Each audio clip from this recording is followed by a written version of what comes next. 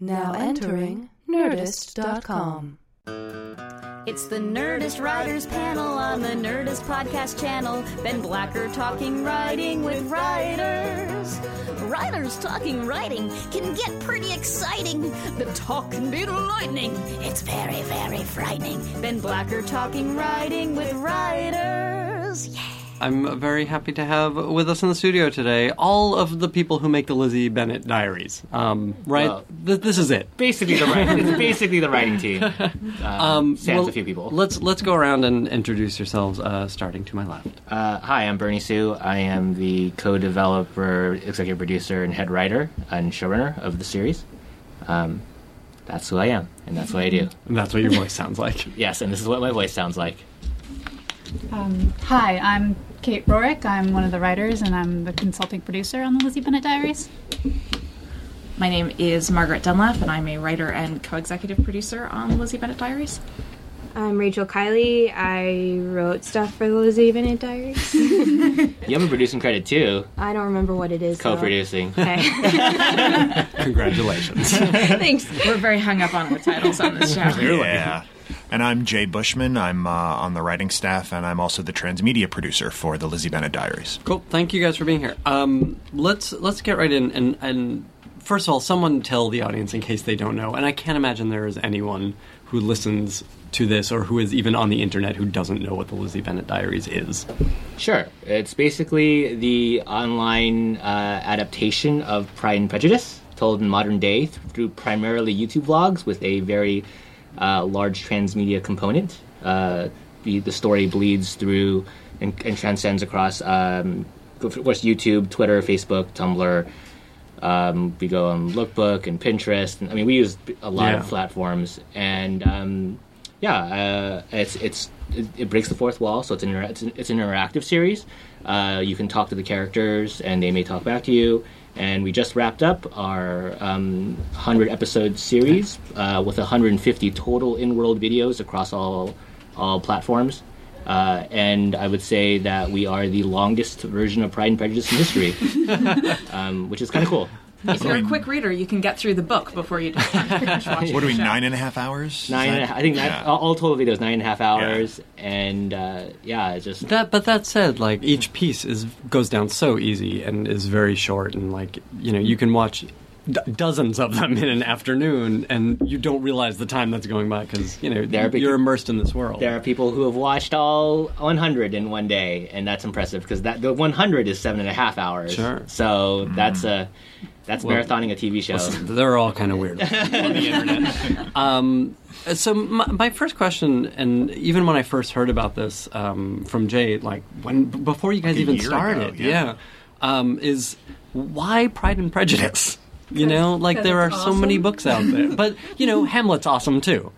Well, Hamlet's shorter. Yeah, and bad things happen in Hamlet. And nothing bad happened in Lizzie Bennet. Yeah, nothing bad happened. Awesome things happen in Hamlet, man. Well, it wasn't our choice. It was our the co-creator, our co-developer, Hank Green. Who I notice is not here. Yeah, he's in Montana, doing things. But I mean, it was him and his wife's idea to do Pride and Prejudice, and it was a good pick. I mean, like if you take a novel that has a massive fan base out there, I think a feverish one. I don't know if Hamlet quite really, instead of a novel, but I don't know if Hamlet has that. Do you think so? All right. I'm nodding my head. Yes. Okay. Jay is the rabid fan base of Hamlet. Yes. But Pride and Prejudice definitely has a rabid fan base, and I think it also plays to one of the things that isn't really being served on YouTube or wasn't before we came along, which was the young female demographic. I'm not saying we'll say the young. I don't know what bookworm, literary, yeah, I guess. Bookworm, a book nerd. I mean, basically, it was definitely an underserved demographic. Yeah, we won't say that we were the first people to ever say, "Hey, girls, watch your videos on the internet." But there's a differentiation when you talk about the business. When people think of advertising to young women or making content for young women, they always go beauty and fashion, which is fine, but that's not every woman. So we were serving an underserved demographic for sure. And there's also the aspect of you have conversations about we're going to do Pride and Prejudice, and there are some reactions of like why would you want to do that? It's old. People don't like being forced to like see classics, and the response is, well, you can look at it as a classic that you were forced to read and that maybe you don't really connect with, or you can look at it as a blockbuster with a 200-year track record. Sure, and absolutely. there have been generations upon generations that have connected to this story, and we spent a lot of time trying to find the way to make today's generation connect to it. It seems to me like it also, this story in particular of classic literature that we were forced to read in high school is it pushes the buttons of the soap watching public now, from and soap including things from Lost to Nashville. This kind of stuff where you can immerse yourself in the world and get involved with the characters. There's a case to be made that most modern romantic comedies are, the form itself is descended from Pride and Prejudice. So even if you haven't read the book, even if you weren't forced to read it, or if you haven't seen one of the many movie or TV versions of it, most people actually implicitly get it because they've been exposed to so many descendants of it that it just feels natural. Absolutely. I mean, the book itself does feel modern despite being 200 years old, like you said. So the story, the story translates. You were going to add something. Well, I was saying, why Pride and Prejudice? I know when Bernie initially approached me about the project, we were just, meeting for coffee, and he's like, yeah, I'm working with this guy, Hank. He's in Montana, has an idea to take, literature that's in the public domain, and we'll do it like in a vlog-style thing. I'll be like, oh, so you're going to do like Pride and Prejudice on YouTube or something? And he goes, yes, that's exactly what you're doing. And then he offered me a job. So, well, I mean, just connecting right to it. Like the first book she goes to is that book.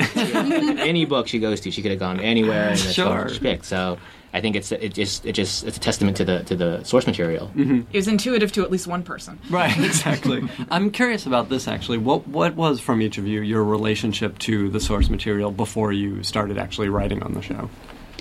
Well, I'll say that I read Pride and Prejudice when I was 15, and I waited a long time for Mr. Darcy to show up thereafter. It's romantically formative. It's definitely my favorite book, and I mean, it's formative in how I approach my writing career. I mean, I write romance novels as well, so it's obviously a huge influence on me. But I will. You write Regency romance novels. That's true as well. But I think that it's a great story about being a modern woman. Even though it was 200 years ago, it's about being a modern woman 200 years ago and being a modern woman now, and your relationships with your family and how you approach the world. So that's how it speaks to me as a person. Sure. How about the rest of you guys? Did you not read it? Have you still not read it? I'm waiting for someone else to answer. That is true, isn't it? You have not read it. I'm not going to answer that question. You are welcome, the internet. You broke this story wide open. Whoa, dude.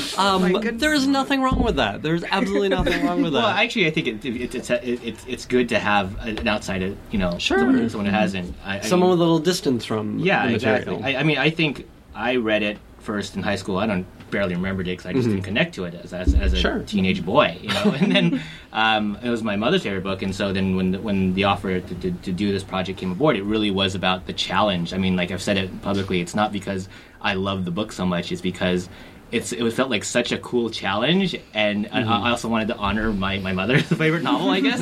And then I was like imagining like, oh my god, if I screwed this up, I'm going to do this forever. Every Thanksgiving, it's like, how could you screw up Pride and Prejudice? So that was my connection to it. And I think that even helped, just Hank and I when we started, because Hank and his wife Catherine were so connected to it. I was even able to distance myself from the material. I can like challenge the adaptation more and go like, well, they did this. I've proposed we just kind of do this, and it's kind of connected. How do you feel? And so it really spurred a lot of the modernization choices that we did, is because I think it spurred it for me because I was so disconnected to it. Like I wasn't like precious to like, it has to all be about marriages and proposals and everything. And I think even some of the purists still to this day who watch our series are appalled that we don't end with marriage. Spoilers. We don't end with all marriages. I think spoilers are okay. Yeah, I for years. I don't pause the podcast. Come back 9.5 hours later. But like there's a lot of marriages that happen in the original novel because that's the era, and there are not very many if any, that happen in ours, and that I think bothered some of the purists for sure. Yeah. Well, I mean, I think you'd be hard-pressed to be a purist going into this. You have to expect that this is going to be something different. But I want to talk about when you guys first approached the material, and it's interesting hearing about what you responded to just from the novel, and pulling out those themes and what elements that you guys decided this show is going to be about. Well, I mean, one of the modern choices right away we did was again, going back to the marriage thing because of the era and women's rights and things back in the 1800s. When you modernize that, you can't make it all about finding the perfect husband or finding a husband or settling down or whatever those things are. So it's kind of finding the modern context of what it is to marry for security, back then, and versus married for love, which is one of the big choices in the novel. So it was one of the easy places to do that was Charlotte. Yeah, the character Charlotte, and just making it not about. I mean, you talk about how the novel was about a modern woman, right? Now, in modern times today, women have a lot more choices in life and their careers than just marriage. And sure, they've had choices back then, but more so now. And so, not making it all about love and marriage was important to me. I mean, I felt like it was important to all of us to just it's not about the guy. It's not about these guys. I mean, yes, that's the inciting incident in the story in the novel. It's like these guys come to town and everybody gets all feverish about it. But really quickly, we kind of set that it's not all about the guys. And if anything, the more it's about the guys, the more it annoys Lizzie, who's being a modern character, and some of the other characters as well. I think it's just fulfillment and happiness is not based around who you marry. It's based around, what are you going to do with your life and how are you going to build the life that you want, essentially. And even looking at the original text, I mean, it is the template for the modern romantic comedy, but if you look at it, it's not all about love and romance. It's about relationships, it's about money, it's about social commentary. Jane Austen wasn't writing a period romance. She was writing a modern book, and, when we talked about how are we going to do Charlotte and Mr. Collins, it's like, well, we have Mr. Collins offers Charlotte a job, which is, when you look at the book, basically what he does in the book. She agrees to become his domestic engineer. Right. And she'll never go hungry and she'll always have a place to stay. And they work things out very nicely the same way that our Charlotte and Mr. Collins does. But that, is very easy. It's very nearly a one-to-one relationship. More than some of the romance required more adaptation than something like that did. Sure. Domestic engineering. I like that. There was also a big thematic change that was fairly dictated by our choice of formats. I mean, the original title of Pride and Prejudice was First Impressions, and it's all about Lizzie's first impression of Darcy and the process of that changing over the course of the story. But because we're doing not just the YouTube vlog, but all of these characters who get to have their own voices, we had to come up with a version of the story where you heard Lydia speaking from her own point of view. You heard Charlotte speaking from her own point of view, whereas in the original, everything is pretty much filtered through Lizzie and Lizzie's perceptions. And so that, of necessity, meant that we had to have a much kind of more of a multi-voiced, multi-point of view kind of story. Okay, wouldn't you say I mean, I agree with you. It's Lizzie, and there's sprinkles of Darcy's point of view. Very few scenes are from Darcy's point of view, but they are there. They're there, and then I just looking at ours, we don't do that at all. We eliminate all of Darcy's point of view altogether, and it is about Lizzie's point of view, and then supported by in the story, in which we use to enrich our universe with Charlotte's point of view, Lydia's point of view, even Jane's point of view in a way, and of course the other characters we started to bring in. Yeah. So it was fun to watch and fun to do. So on our parts, I think I had fun with it. Jane Austen also had the advantage that she had a third-person narrator who, even when she was in sort of Lizzie's point of view, showing what Lizzie was there and doing, she could kind of comment on, and Lizzie had made up her mind and was determined not to change it. And also, she could jump into, her mother's head and say, oh, she's not nearly as, as pretty as Jane or as pleasant as Lydia, and give that perspective to things. Yeah, I think people think of the book as being in first person or a very limited third person, but there's a lot more wink and commentary going on. And I may be completely wrong about this, but I seem to remember when I was doing my initial research on the book that the time period in which it's written is actually kind of this sea change moment in Western literature where they're really just sort of figuring out how to do third person. And so it's kind of a new innovation. And one of the important things about Austen as a writer is at that time, she was one of the first writers that we actually still remember that figured out how to use that well. And so what looks to us like just, it's just a way of writing, was really experimental at that time, and really sort of like people just sort of figuring out how to tell a story that switched between these different voices. Because if you go like 50 years earlier, everything is epistolary, everything is I am telling you this story from my point of view, and indeed the original version, First Impressions, was epistolary. Really? And I didn't realize that. Yeah, and she rewrote it 25 years later. The first version was written in 1789, but it wasn't published until 1812. Wow, Jay Bushman throwing down the facts. Yeah. Damn.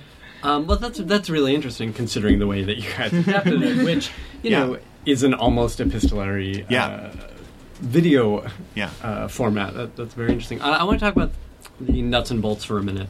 How does this thing come together? There are so many moving pieces. Never mind the transmedia. We'll get to that in a minute. That's a 2-hour podcast. Exactly. But it's fascinating. I do want to talk about it. But just from the storytelling, breaking down the pieces of the story, tackling it, who gets to write what. I'm really curious about how this comes together and how much you guys map out and how much you are allowed to let the piece evolve as you go also. It kind of evolved as we went. So in the beginning it was just Margaret, Rachel, and I as the three writers. And what we did is basically we said like, all right, we're going to take this is approximate 12 chapters, and we're going to make 24 videos out of these 12 chapters. Basically, a chapter a week, not rocket, not for short. Like some chapters are longer, some chapters are shorter. And the three of us kind of took those 12 chapters and broke it down into the beats and what each video would cover. And we put some filler, of course, and stuff. But so that's what we did there. And at that point when we started, we didn't know it was going to be 100 episodes. We didn't know when we were going to end. We didn't know if we were going to actually get past the first 24 videos. Sure. So it was more of kind of like, let's see if this works. And so once we got kind of being our own proof of concept a little bit. Exactly. It was like piloting, like television piloting. So it's like, let's see if it works, and then we'll figure it out. So we came out, and then we got an audience pretty quickly, and we were like, all right, well, it looks like it's working, so let's make more. And so then we started to expand the team.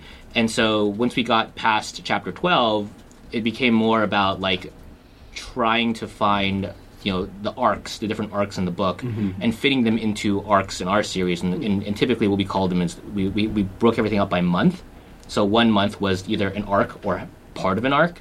So what they called like the Netherfield arc, where Lizzie and Jane go to the guy's house and stay there for like 10 days, I think, in the book. It's like a week or something like that, right? Yeah. We broke that out into a month, so we had to like figure out like the conceit of why are they there for a month, and we did it. Which is an artifact of production, because we would shoot a month's worth of content at a time, and at the time we're like, we can't move the camera if they're there at Netherfield. They're there for the whole month. Yeah. So that was sort of our first thing where we had to really kind of break away from the book and say, all right, if we can come up with a conceit to keep them there, like there's the stuff that actually happened at Netherfield, and where are other things that happened around that time that we can bring in and still play out there. Sure. Yeah, that's smart. And I mean, this is basically like Margaret said, as an artifact, it's just like how TV works. Like you're stuck here. You have to tell the story this way.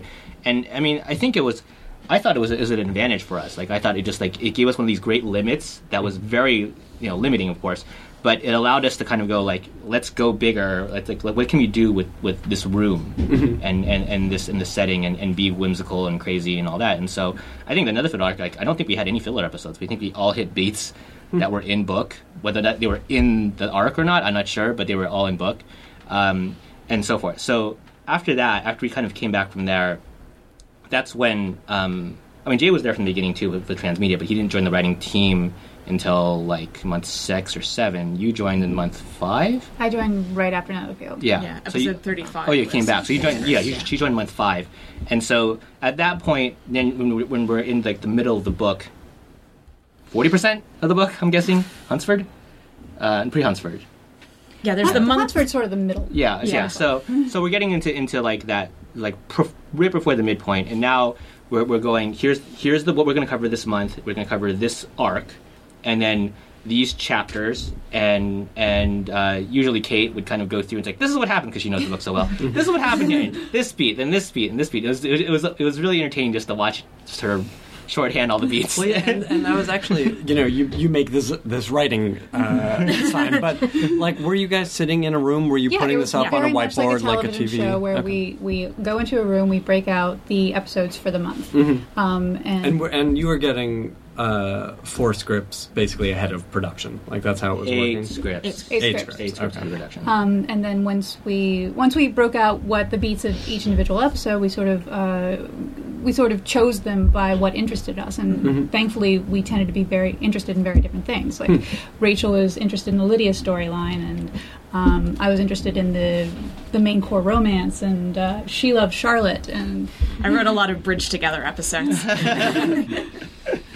It kind of worked out that way, and also what it was cool. Like, I mean, the beginning for me, I mean, like as head writer, I wrote a good percentage at the beginning, not a majority, just and then like as we went on, I was like, I don't want to write as many, far less. Well, it was just utilizing the resources. There's a good team here. They all bring different voices. Like, let's utilize that. And if anything, like, I mean, just putting them together and making sure that like everybody's pieces are connected in one kind of canon, in one like continuity wise, was just like, okay, like cool, like it's all there. It became far more entertaining, I think, for me at least, just to see it all kind of come together like that.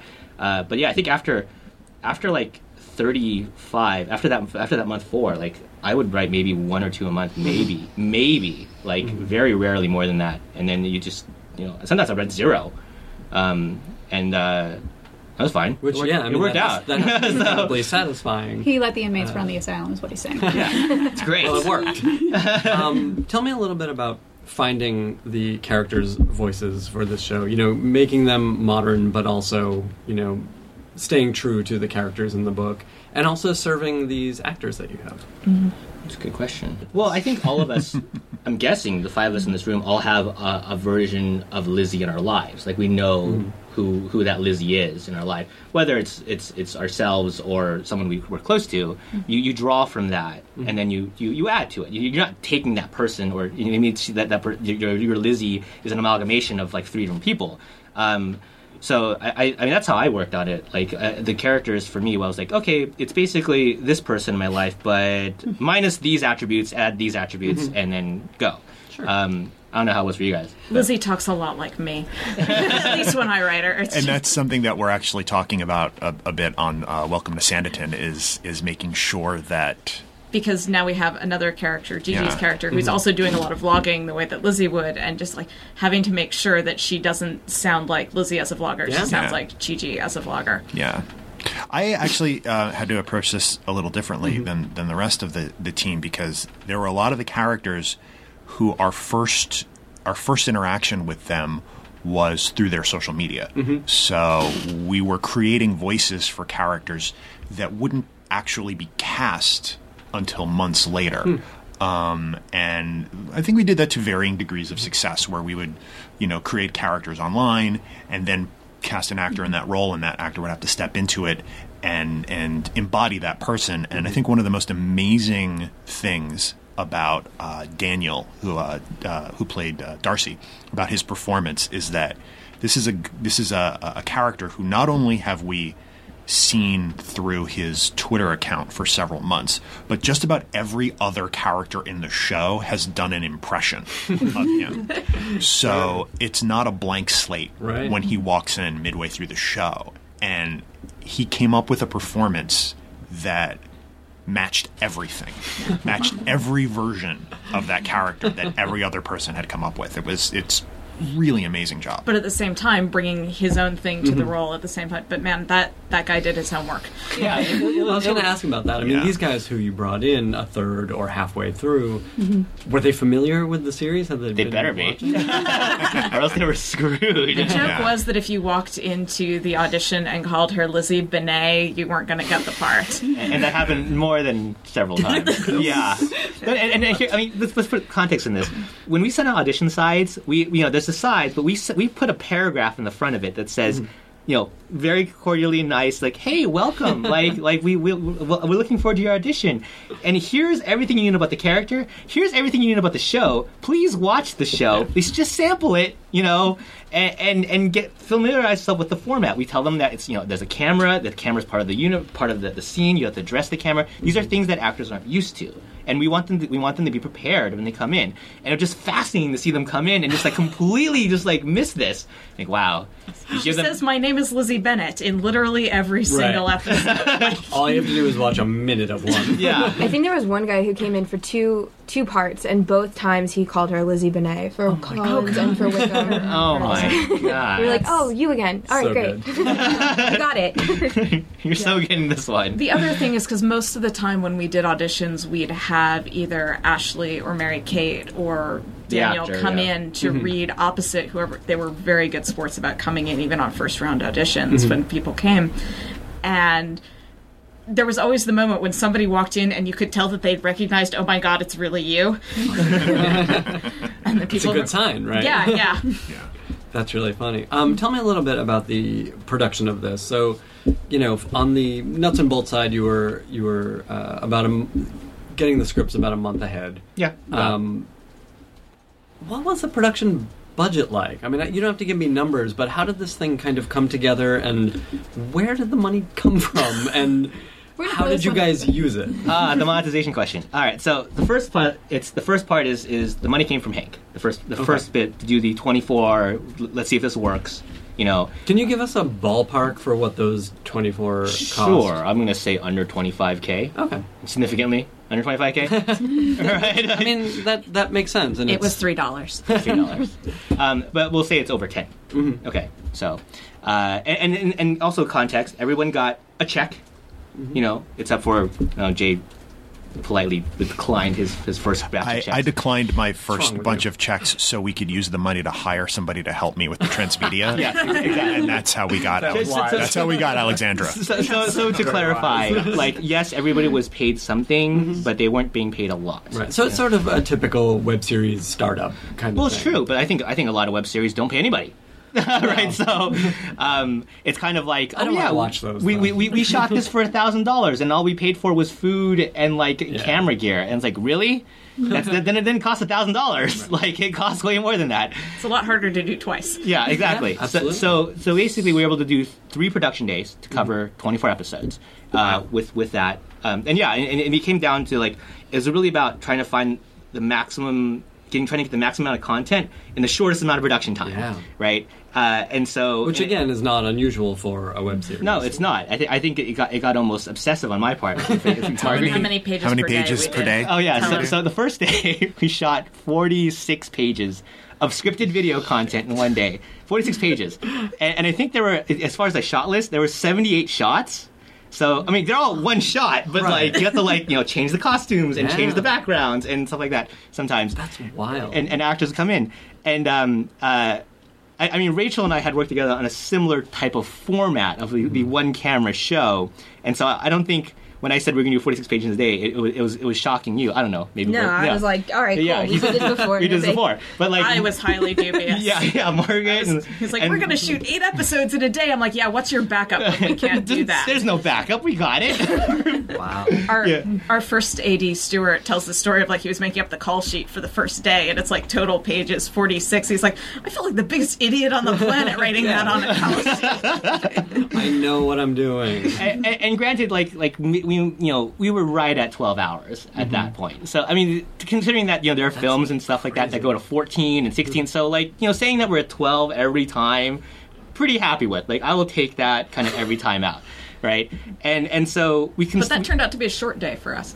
Well, in terms of pages, not in terms of pages. hours. Yeah, like the maximum. I think month 4 was our maximum. We did 57 pages in one day, and that was the point where like, all right, we got to start paring this down. 57 is kind of the high end. I would also like to say that was my first day on set, and I can remember that because it was the hottest day of the year. Oh yeah. My God. It was. And you can't run the air conditioner while you're running the camera, so our poor actresses are sitting like on ice packs trying to stay cool. Yes, it was rough. It was rough, but I mean that was kind of the thing. And then that was the day that I texted. I was like, "Hey, I'm going to come by the set," and you were like, "Dear God, please don't. We cannot have another body in here." Yeah, there's a scripted.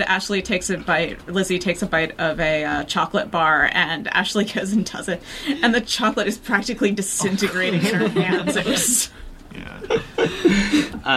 But anyway, so 3 months covered that, and then we were launching. We were shooting month 2, and we had already launched month 1, right? And so we could see right away YouTube, AdSense, revenue was coming in because of AdSense, and right when we were about to shoot month 3, we kind of went, okay, Hank, well, what are we going to do? Like, either we need more money here, or we're going to stop, or we're going to take a break, or we're going to kickstart, or something. Like, right. we needed a solution here. And he kind of started going through all these things, and we were talking with different MCNs, multi-channel networks, about partnerships and stuff like that. But at that point, we realized that because we had 2 months of content out on YouTube already, those had already been monetizing, and we could shoot the 4th month of content by just taking the money we had earned with the first 2 months of content. So we were basically breaking even at that point, which is that's impressive. A significant feat. So, yeah, I think it's a pretty significant feat, right? To say we're breaking even, and at the point now we're breaking even, like I was able to kind of give everybody slight pay bumps. Wow. Like, again, like it's not that much money to begin with, so pay bumps and that again still not that much money, but still, like just the kind of like, hey, you know what, we're doing better. Here's something, just to have that going. And so that lasted from month 4 through 6. And by that time, we had gone through different networks wanting to acquire us or say, like, we want to do different things. I mean, I don't know if you guys know this, but there was an offer that said, like, well, we want you to do a 2-year version of this book. And I was like, oh my God, that would be, I don't know if we can do that. Yeah, exactly. I see the head shaking here. Like, no, like not happening. And so, but that kind of AdSense money coming in allowed us to kind of maintain a sustainable, somewhat level of paying people certain amounts and making content and keeping the audience going and building the audience, right? Keeping the show going and building the audience. And so right at month 6, the end of it is when we partnered with DECA, our MCN, and so then they put in money to fund the whole thing, the rest of it.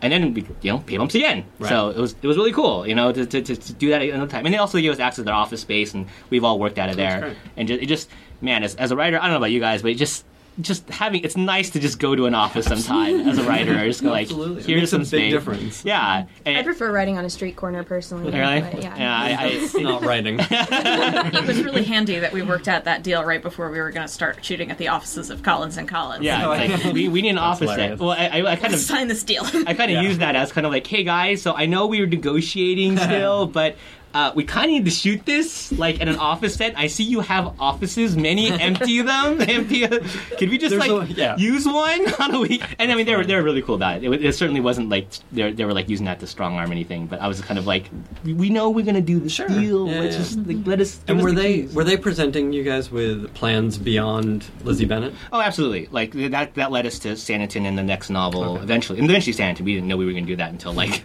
2 months ago. But we knew. But they were looking, as far as the bidder goes, they were looking at it not as just the one property. Like so most of the bidders were like, we just want Pride and Prejudice, and we want it to last as long as you can last it. Man, I go back to 2 years, like how like awful that would have been. But and this in hindsight, I didn't think about it then because we never really considered that offer. But like the idea of this is a format you've invented, like out of the blue. Like let's find a way to make more of these, and can this be kind of like a completely new format? It's not really. It's web series, but it's not like third-person web series. It's first-person web series, and it's not TV. It's not movies chopped up into 2-minute, 3-minute videos. It's its own thing. Absolutely. Is there business here? If there is, we want to be a part of figuring out how we can help you build this entity. Cool. And so that's what that became. But of course, it really came down to where that last 6 months came from. I mean, what the budgets became, because again, pay raises, right? But, sure, we could have maintained the very low month 1 through 3 rates at the money we were getting from AdSense, but I don't think we all want to pocket more dollars, so that money came from DECA, and they basically deficit financed the rest of it at a certain amount, and then of course they recoup from their AdSense. And they they've sold some ad campaigns. They've sold one for us. One very very what's the word? Infamous, I guess. The one that the fans annoying. Sorry, sponsors. Try this stuff out. No, exactly. I mean, I think the fans took it with a good sense of humor. They love to hate it. Sure, well, it's one of those things where the ad networks haven't quite figured out the fact that when you show the same ad every single time, week in, week out, for 2 months, you are not making people want to buy your product. And to be clear, it's not the MCN's fault. It's the media, whatever. Yeah. Like the person who put the ad. Where the ad comes from. Right away, I kind of was like, hey, I know we have this campaign. Is there another ad they have? Like, can we just run a different ad like every third time?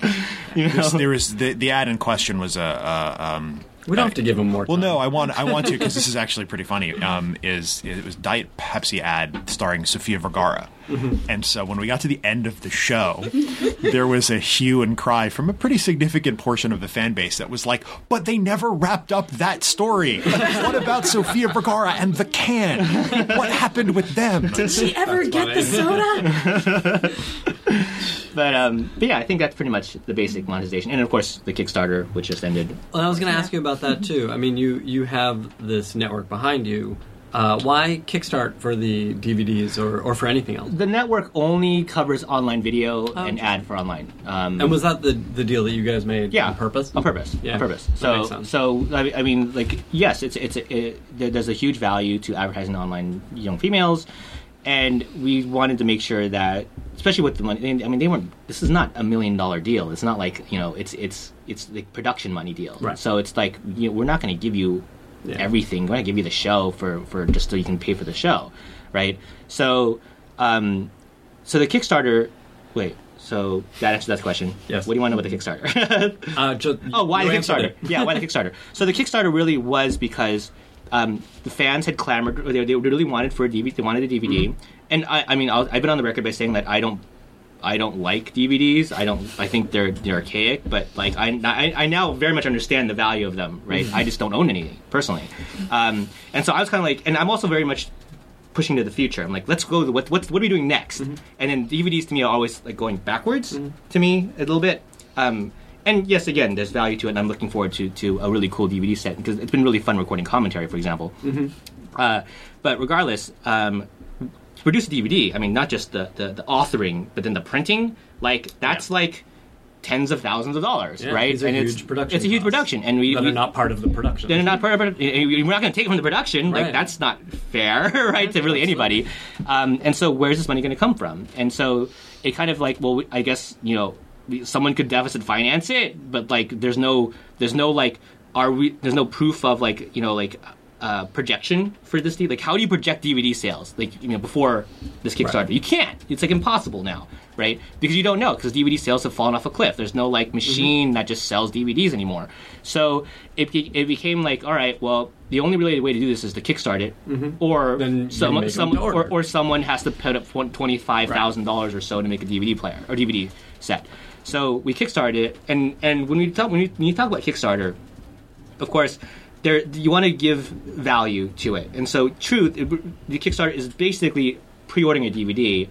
But I think it was important to Hank, and it was important to me. It's like, we want to give you content on top of it, which is what Sanditon came in. It's like, hey, let's put them together. It's a little confusing. True. It's like we're kickstarting for 2 things, right? Technically 3, but like, it made sense. So it's like, you're getting a DVD set, and you're basically just buying a DVD set. Really, is what we're doing. Yep.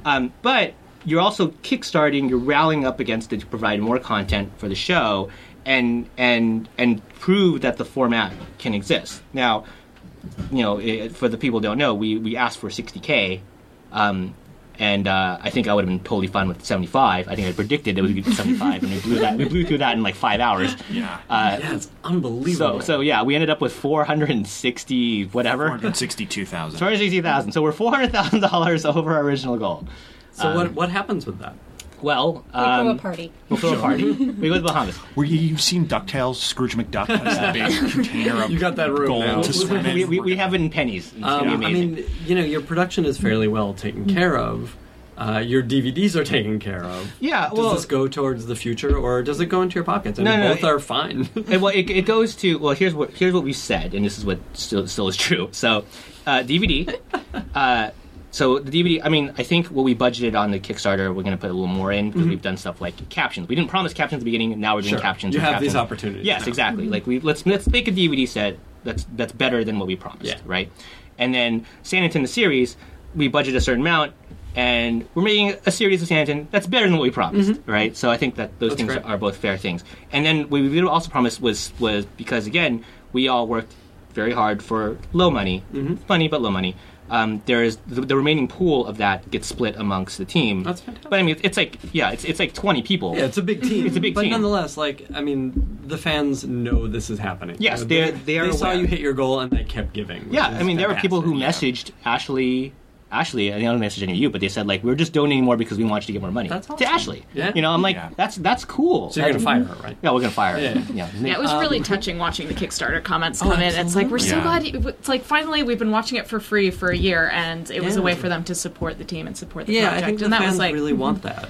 Yeah. You know, especially when you're just giving them this thing for free. And also, like the Kickstarter is, I mean, Rachel and I joke about this all the time because it's very product-based. Like, there's a lot of products that's on that thing, and so... last week, I think we did a count, and it was like 15,000 units that we have to like produce and ship and stuff and fulfill. That's crazy. And then like there's button sets, and we're not counting each individual button as a unit. We're counting each button set as a unit. So if you count the individual buttons, there's even more. But there's a lot of things. And the thank you booklet in the DVD is going to be quite thick. Yeah, I think it's It's going to be a separate piece. 6,000. You're going to have to kickstart that. Half a point. Yeah, Right. and I The mean, extra DVD slipcase is just the thank yous. I got an email today from DFTBA, which is the fulfillment company we're using, from their guy there, and he's like, they've been selling the journals, like these kind of just like blank journals that they on the site, and that was part of the Kickstarter, and most of them are signed by myself and Hank that we're providing. And he's like, well, so we have some inventory left over. Do you want to take from the inventory from the site, or do you want to reorder what needs to be 800 more journals? And I'm like, go ahead and order 800 more journals. You're going to need them. I mean, 800. Like, that's wild. Well, the fans have been a part of it the entire time, thanks to the transmedia. They feel Thank you for very that connected to the segue. story. Whoa!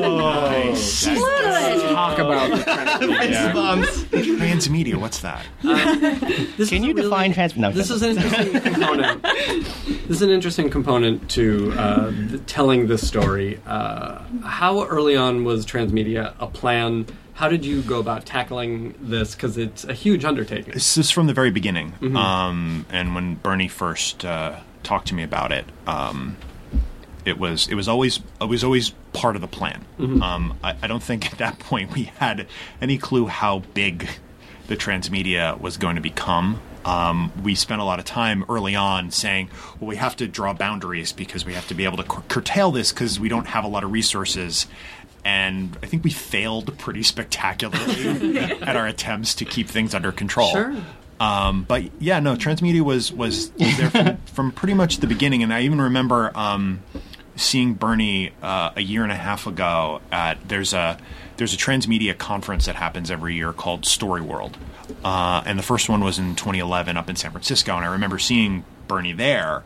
And we were talking in the lobby about just how awesome it was, and you were saying how, like, oh my god, I have so many ideas, and this, like, gives me so many thoughts of, like, things that we can do for just projects, and dude, we're really excited. Changed my life. That conference freaking changed my life. Like, it's completely took, I mean, I don't know. Story world as itself evolves. That's not a pitch for Story World. It's the pitch for that Story World, like 2011 Story World. So when you have a time traveling device, go to back, that one. yeah. Well, I mean, like You say Story World sucks now? Like, well, I didn't go last year, and I really heard sold out. I heard mixed. It was It's here all in Hollywood LA. there now. It was here in LA last year, and it was okay. Yeah. Well, yeah. But the thing is, like, I mean, Said diplomatically. this is for the screenwriters who listen and all this. It's like before that, I looked at storytelling as like, I'm a screenwriter, and I've been told by many people, Jay included, and Nina Bargell and Brent Friedman, like these my friends who dabble or not dabble, who like are very much in transmedia,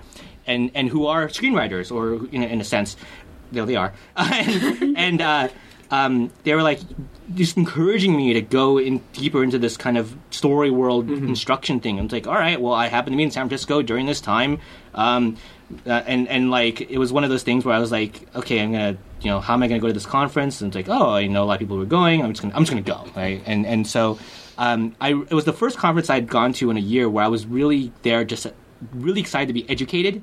Like, you go to conferences, you're speaking, you're networking, or it's a Comic-Con, you're just having fun, right?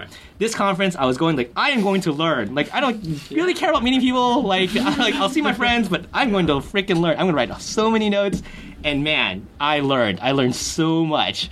And it was great. And so when Jay tells that story of like us in the lobby, I mean, it's genuine. Like, I was like, my mind was on fire. Like, oh man, so many ideas and everything. And so like a year later, I had actually, one of the reasons that I was able to jump into this project so fully is that I had actually been already working on a transmedia Pride and Prejudice adaptation for a while, and it's something that I had pitched at the company that I used to work for that they didn't really buy into. And then when we first started talking, I brought Bernie in to meet with them about maybe there's a partnership there, and that didn't really go anywhere. But we had a mutual friend, Liz Shannon Miller, who is a fantastic writer in her own right, and but Liz sent us both an email and was like, "Hey, Bernie, you're doing a Pride and Prejudice thing, right? You should talk to Jay because he's been working on a Pride and Prejudice thing." And I was like, "Oh, okay, huh." So I had all this time and all this research and all this work I had done already about the source material that I was able to bring all of that with me, and it was just sort of allowed us to get up and running really fast. Sure. Yeah, and at that point, if I remember correctly, we'd only shot the spec, the concept. Yeah. We shot 3 episodes of the concept. We're like, this is how it's going to be: girl vlogging, friends coming in and out, and that's what I showed to Jay. And it's like, this is what I have so far. It's really like, it was it and some scripts, and because at that point, these two were, I'm pointing to Rachel and Margaret, because you can't see me.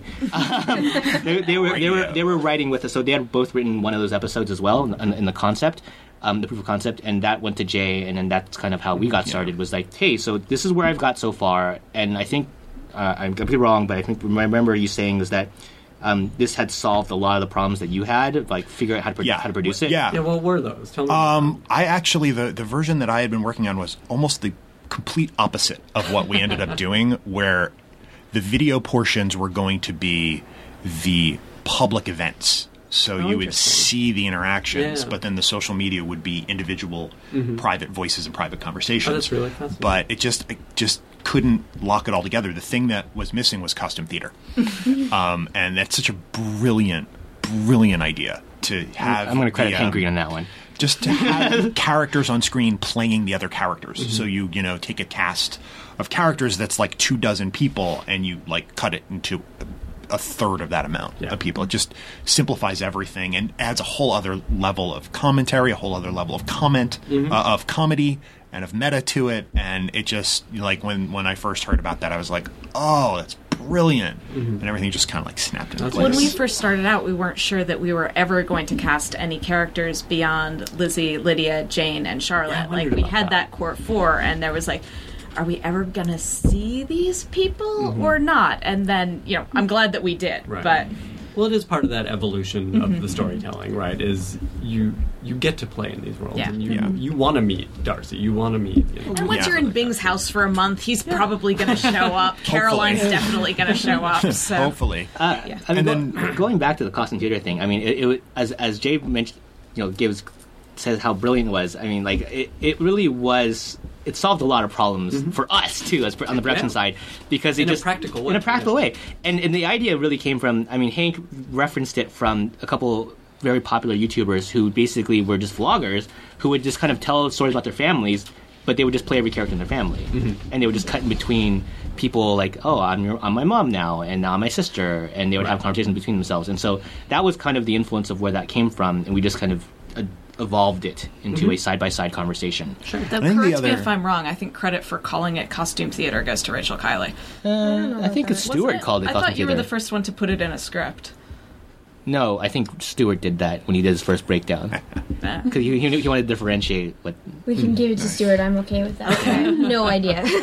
Unless you want it. No, I'm good. All right. And, you know, the other big difference is the vlogging conceit. And you know, it was a world that I knew very little about. In fact, I think the only real connection or experience I had with vlogging, or even, you know, fake vlogging, was Lonely Girl 15. And using that kind of style in a fictional context. So the minute I heard about, you know, we're going to do it as a vlog, and looking at especially a story that is about point of view, and especially a story that, if we're going to add transmedia elements to it, it's about different and complementary and contrasting points of view. It was like, this is perfect. Sure. Yeah. Very briefly, just tell me again about the nuts and bolts of pulling together and maintaining all of these transmedia elements. So at the very beginning, there wasn't a lot at the beginning. At the very beginning, we started with 3 Twitter accounts for 3 of the characters that were not on screen yet, for Darcy and Bing and Caroline. And we engineered the first of a series of rabbit holes. And I actually realized this was 1 year ago yesterday that we sprang this. Whoa, okay. So the show started, and, you know, we started with our 2 episodes a week, but we didn't announce that there were these other Twitter accounts out there. And so these 3 characters just started having conversations with each other every couple of days for about 3 or 4 weeks. And they had no followers. No followers other than each other. Yeah. We didn't tell anybody. We didn't link it to anybody until the moment in the story where Jane and Bing meet each other. And so at this point, they had been following Lizzie's Twitter account and Jane's Twitter account and some of the conversations there. But we posted on one of their sites screenshots of Jane following Bing on Twitter and Bing following Jane back.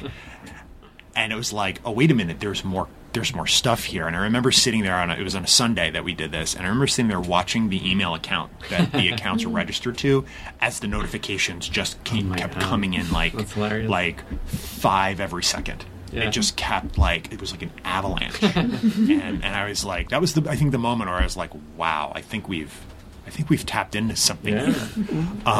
So but just tell me practically, sure. Was it one person, you doing all of this? At the beginning, it was mostly me. How much was Bernie. Pre-written? How much was written on the spot? A lot of it was... At the beginning, a lot of it was pre-written. Sure. But as we got further and further along, more and more of it had to be done on the spot, because we had to just kind of react to what was going on in the moment. That's crazy. And very early on, it became clear to me that I needed help. We needed help. Well, it's hard enough to update one's own Twitter account. Yes. Well, at that point, too, in the first 5 months of the show, we had 7 Twitter accounts. And that's just Twitter. You know, we had other platforms as well. Right. And just between, you know, Jay and I mean, Jay, I think in the beginning, if I remember correctly, Jay basically had the Darcy camp, and I had the rest. As the split, and more would happen there, like, because we had the videos on our camp, so I would just be basically supporting videos. Like, here's more videos, You know, but I would write these short little playlets for the 3 characters every couple of days. They would sort of have these little interactions with each other, so that when the fans first found it, there was an entire month worth of story that had happened parallel to what they'd already seen. And so then we started figuring out, well, how can we do more of that? And so one of the first decisions we made then was, there's the character of Gigi, Darcy's sister, who isn't going to appear on screen until month 10, month 11. 10. But we were like, let's start seeding her now. And Gigi has this whole backstory that when you get to that point in the story, it you learn about what happened with her and Wickham, and it's this big reveal moment of things that have gone on off screen. So we were trying to figure out, well, this is happening to her in real time. So how do we show this? How do we show Gigi's journey from having been dumped and manipulated by Wickham to the point where we see her in this story? And so we started using these two platforms. One is GetGlue, which is where you check in on what TV or movies you're watching, and the other is a service called This Is My Jam, which just what songs you're listening to. And so we try to chart Gigi's emotional state over 10 months based on her music and her media selections.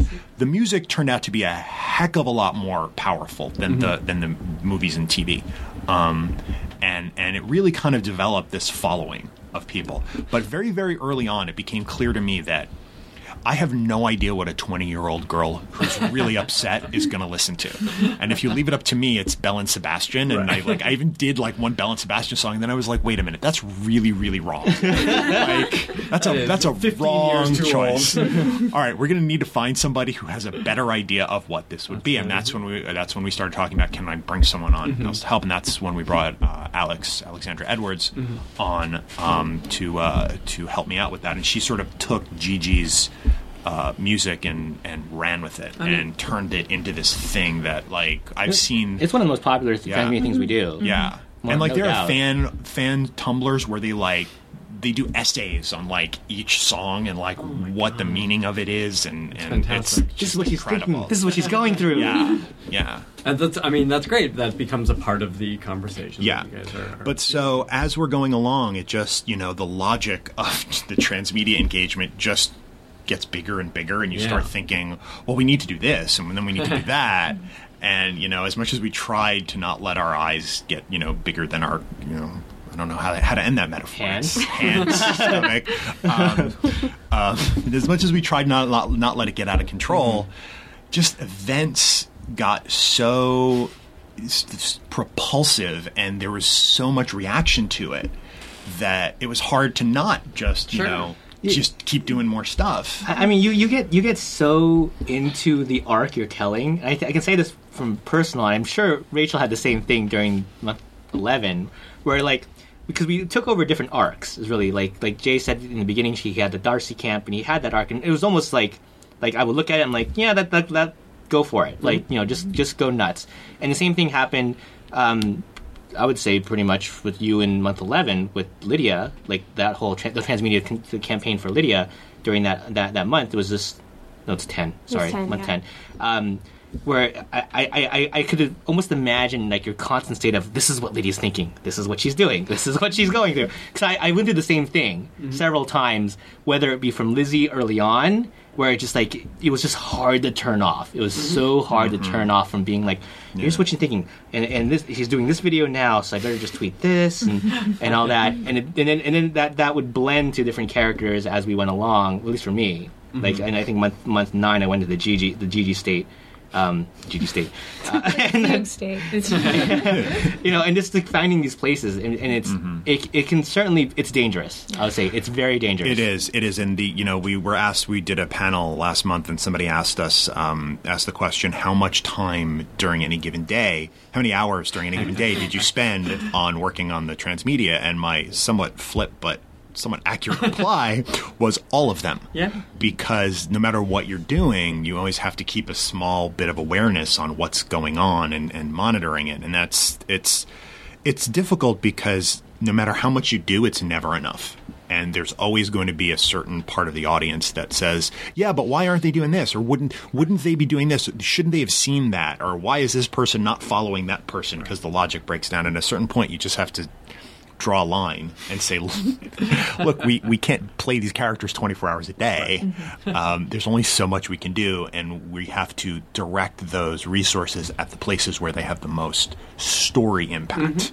And that's, I think, a thing that's still evolving. And, there's a lot of conversation back and forth with the fans about, maybe, we want to see them do this, or we want to see them tweet about that. And we don't do that, because it's not just about what you can do. It's about what's the most useful and the most engaging thing for the story. And that's a really, that's an important and interesting aspect that I think has set this apart from really anything else, that, you guys are about the story. And I think that's something that a lot of, never mind just web stuff, but TV and film and books forget about. The really big difference between this show and most of the other projects that I've worked on, or that my friends have worked on, or that I've seen in the transmedia space, is that me being the person that is in charge of overseeing the transmedia elements was on the writing staff in the room with these guys, helping to break story. While the transmedia elements came after deciding on a lot of them, came after deciding on the video elements, they were not considered second-class content. And as far as I know, with the exception, there are only 2 shows out there, 2 web series that work this way. We are one. The other is My Music. Fine Brothers. The Fine Brothers, yeah. And I'm right now I'm at a point where I'm trying to mention them a lot, because for a long time I was saying, we're the only people out there that do this, and then I was like, well, wait a minute, My Music does this also.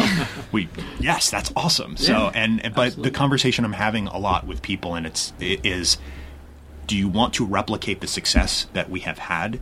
This is one of the reasons, and it's difficult from a conceptual standpoint, but it's also different from a structural standpoint, because most it's non-linear, it's non-linear, it's hard to wrap your head but around.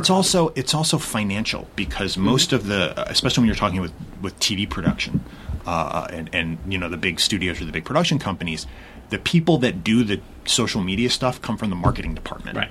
They don't come from the creative side. And to be able to say, you have to put somebody in your writing room, you have to put somebody who's endowed with enough input to change the actual content in the creative side. They're not a marketing person.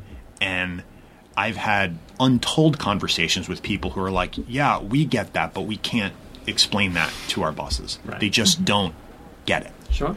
I'm hoping that one of the legacies of this show is that will start to change. Knock on table. As long as we're talking about legacies, very quickly, what is next? Are we talking individually or for everything? No, individually, I do not care. For the group, for this world. Well, the next Pemberley Digital project, which is a real company. That's our hilarious. checks are from Pemberley Digital. We told our new cast that, and they're like, "So can we cash these checks?" Like, no. In-world checks. We promise You're getting paid in Darcy bucks. Darcy bucks, yes, exactly. But which will be airing by the time you hear this. But it's called Welcome to Sanditon. It was designed to be a sort of short-term summer bridge project between Lizzie Bennet Diaries and the next big book adaptation, which will come out sometime in fall. And can you tell us about that? That Nope. I cannot. It's a secret? That is a secret. But Welcome to Sanditon is based on Sanditon, which was the unfinished manuscript that Jane Austen was working on when she died, actually. So she got 11, 12 chapters in. It's all set up, but it all takes place in one town. It's based around the town of Sanditon, which is this new sort of English beach town that is, it's going to be the next big thing, but not as big and crass as Brighton. If you imagine Jane Austen's version of Stars Hollow, that's kind of the thing that appealed to me about it. That's a fun world for you guys to play in, too. So Jay and I are co-show running that project. Great. And we are... Kate's on it, too. And Kate is also working on it as well. As is Bernie is doing some stuff on it, I hear.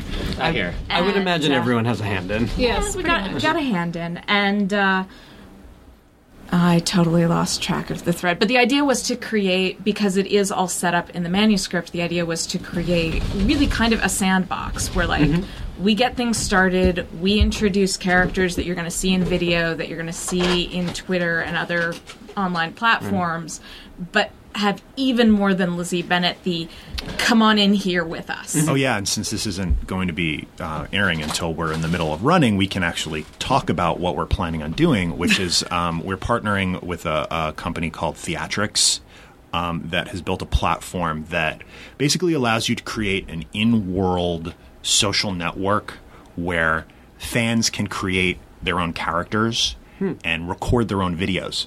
and upload them. So we're going to basically create an in-world portal and say to the fan base, you get to be a resident of Sanditon. Who do you want to be? Who do you want to play? Are you, the town sheriff? Are you the dog catcher? Do you run a newspaper stand? What's a newspaper? But and try and basically leave as much of the decisions about what's going on in this town up to them. Wow. And so we know that at the beginning they're going to mostly be reacting to the stories of the characters that we put on screen. But the hope is that after a while they will start telling their own stories, and that when we are done telling our stories in Sanditon, we will stop, but they can keep They going. can just run with it. That's fascinating and a really logical and kind of frightening evolution. That is completely sums it up right there. Logical and so where can people find all of this stuff? What's the best way to Well, get their the eyes main on video content will be on youtube.com/Pemberley Digital. Okay. That's where the main Cool. And, you can And probably, we'll also have an out-of-world site to help people who are coming to it in the middle to kind of get caught up, and that's going to be at welcometosanditon.com. Sanditon, not Sandition. That's a mistake that we all keep making and typing, and everybody keeps making and typing. Sure, it's gonna a hard autocorrect word every to... time. She should have just called the book Sandition. It would have been so much easier. Yeah. But it's so much more like you feel like it's on the bleak moors and it's very, very depressing. But Sanditon is peppy and sandy and nice. Yes. It's a sandy town. Well, it sounds great. It should be really cool. And good luck to you guys. Thanks for Thank being you. here, too. Thanks so much. Thanks for having us. Now leaving Nerdist.com.